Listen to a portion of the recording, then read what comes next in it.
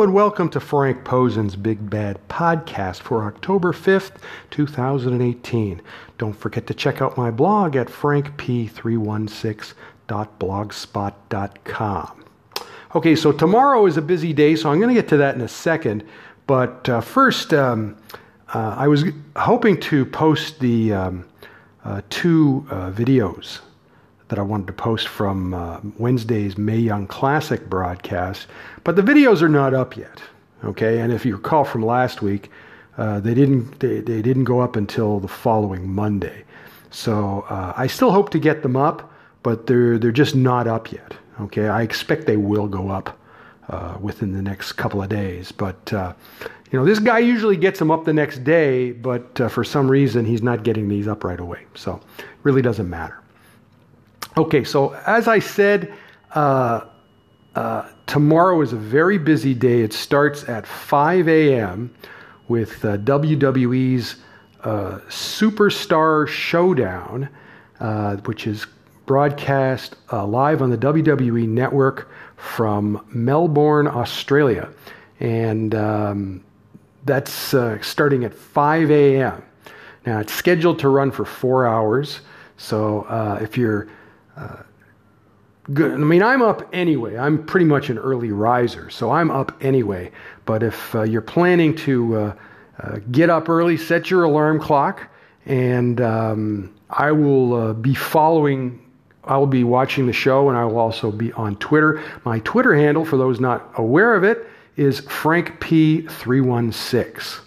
But I will be watching it. I've had to rearrange things a little bit in order to watch that, but there should be some interesting stuff on it. Of course, Asuka is on the show very early in the show. From what I gather, she will be teaming with Naomi against the Iconics, and of course, the Iconics are from Australia.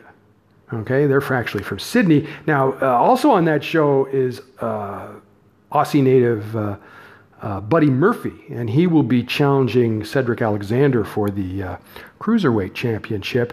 Now, Murphy is from Melbourne, so it's a pretty big day for him. Okay, no question about that. But it should be an interesting show. I'll be interested in watching it. Now, later on tomorrow will be UFC 229, which is coming from the T-Mobile Arena in Las Vegas. And we all know what the main event is for that. That's fine. But what I'm going to talk about is that there are 3 women's matches on that show, and that's what we're going to preview right now. Okay, so the first one is on the main card. It is a strawweight bout. It is Michelle Waterson, the Karate Hottie as she is known, versus Felice Herrig. And these are 2 fighters who are in the bottom of the top 10 rankings.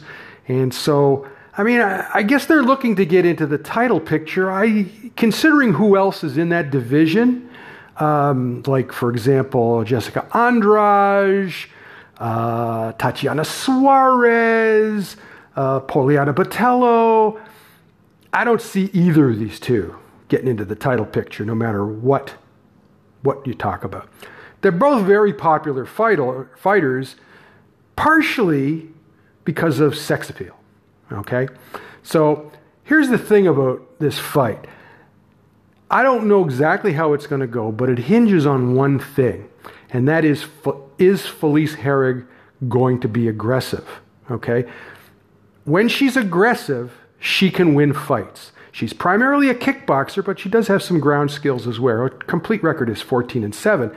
Now, she made some steps forward in some of her UFC fights, but in her last fight against Karolina Kowalkiewicz, she did not fight well at all, and she ended up losing by split decision.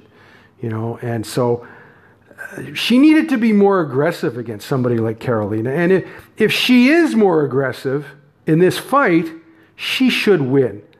Now, Michelle is a very popular fighter who's been around for a long time, and mostly she's possible because of her sex appeal. Is she a good fighter? She is a good fighter. The problem is she's not a strawweight. She's an atomweight. So in every fight, she's going to be undersized. All right? And most of the time, that's going to be a problem. This is why she has been kind of not so good in the UFC, because she's undersized and really she probably shouldn't be in the UFC, but her appeal has really nothing to do with her fighting skills, even though she's a good fighter, okay? But she's too small, you know? Now, if she can hold Felice at bay, which I kind of expect her to try and do, it just depends on what Felice, that is why I say it really depends on whether Felice is aggressive or not. If she's aggressive, she should be able to beat Michelle.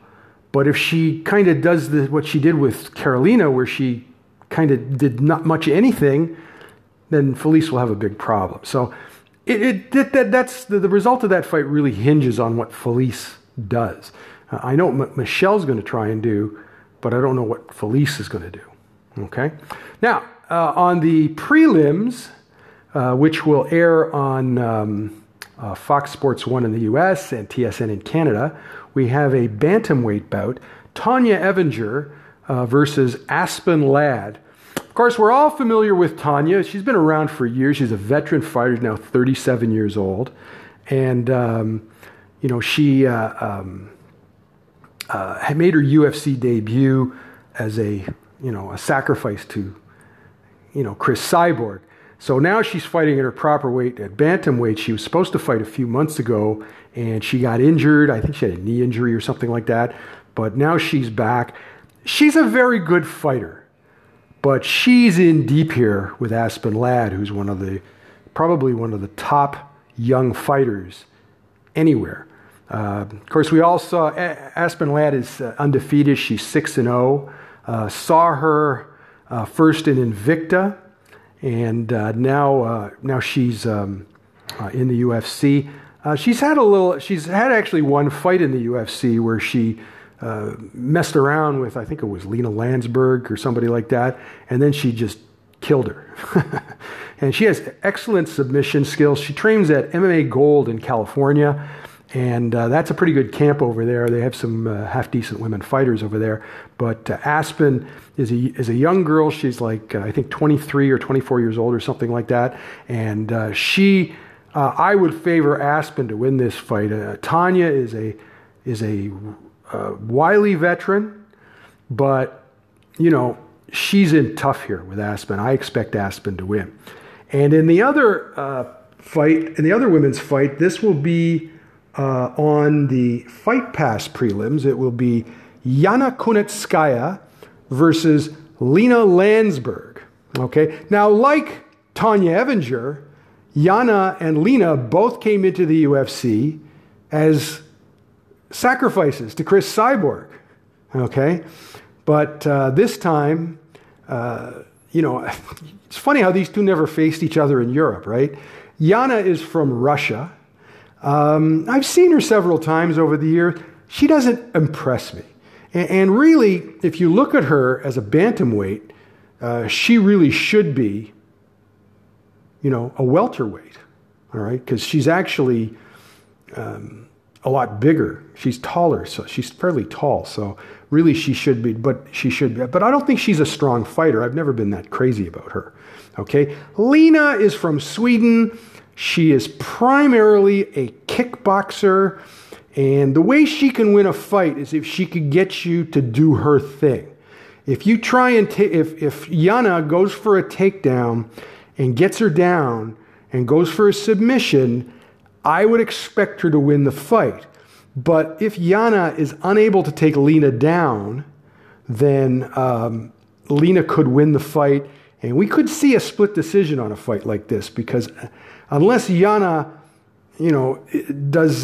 gets a submission on Lena, I don't see this. I don't see a finish here. I see this going all 3 rounds, and if Lena's able to keep it on her feet, she has a chance to squeak out a win. But she's basically a points fighter, and that's the problem with her. So that's the 3 women's fights that'll be on UFC 229. On Sunday, I'll have all 3 fights up on my blog, and I will be back on to review those fights. And I might have those WWE Mae Young Classic videos by then too. And I also hope to get the one match with Asuka from the Super Show, but I'm not sure, if it'll get up. If it'll get up. Now that might turn up at another place as opposed to the Mae Young Classic matches, which I don't expect to turn up anywhere but this one place where I find them. And he just hasn't put them up yet. Okay. So, once again, don't forget to check out my blog at frankp316.blogspot.com. If you would like to leave a message on my podcast, you can do so at Google Play Music, Google Podcast, iTunes, and Spotify. Oh, I forgot to mention one thing. There was a fight announcement yesterday in Japan for Pancrase 301, November 25th at Studio Coast. It will be Ayaka Miura versus Invicta fighter Mallory Martin. And as I've mentioned before, Pancrase has a working agreement with Invicta, but they haven't done anything other than bring over fighters occasionally, like what they're doing here. So it's kind of gone like I figured. They're not really doing anything with it, but they could do something in the future. I don't think they have enough fighters to do anything with it. The talent just isn't there. Anyway, like I said, if you have any questions, please leave them on the podcast. We'll talk to you on Sunday. Have a good Saturday. Enjoy the WWE show and UFC 229. Talk to you later.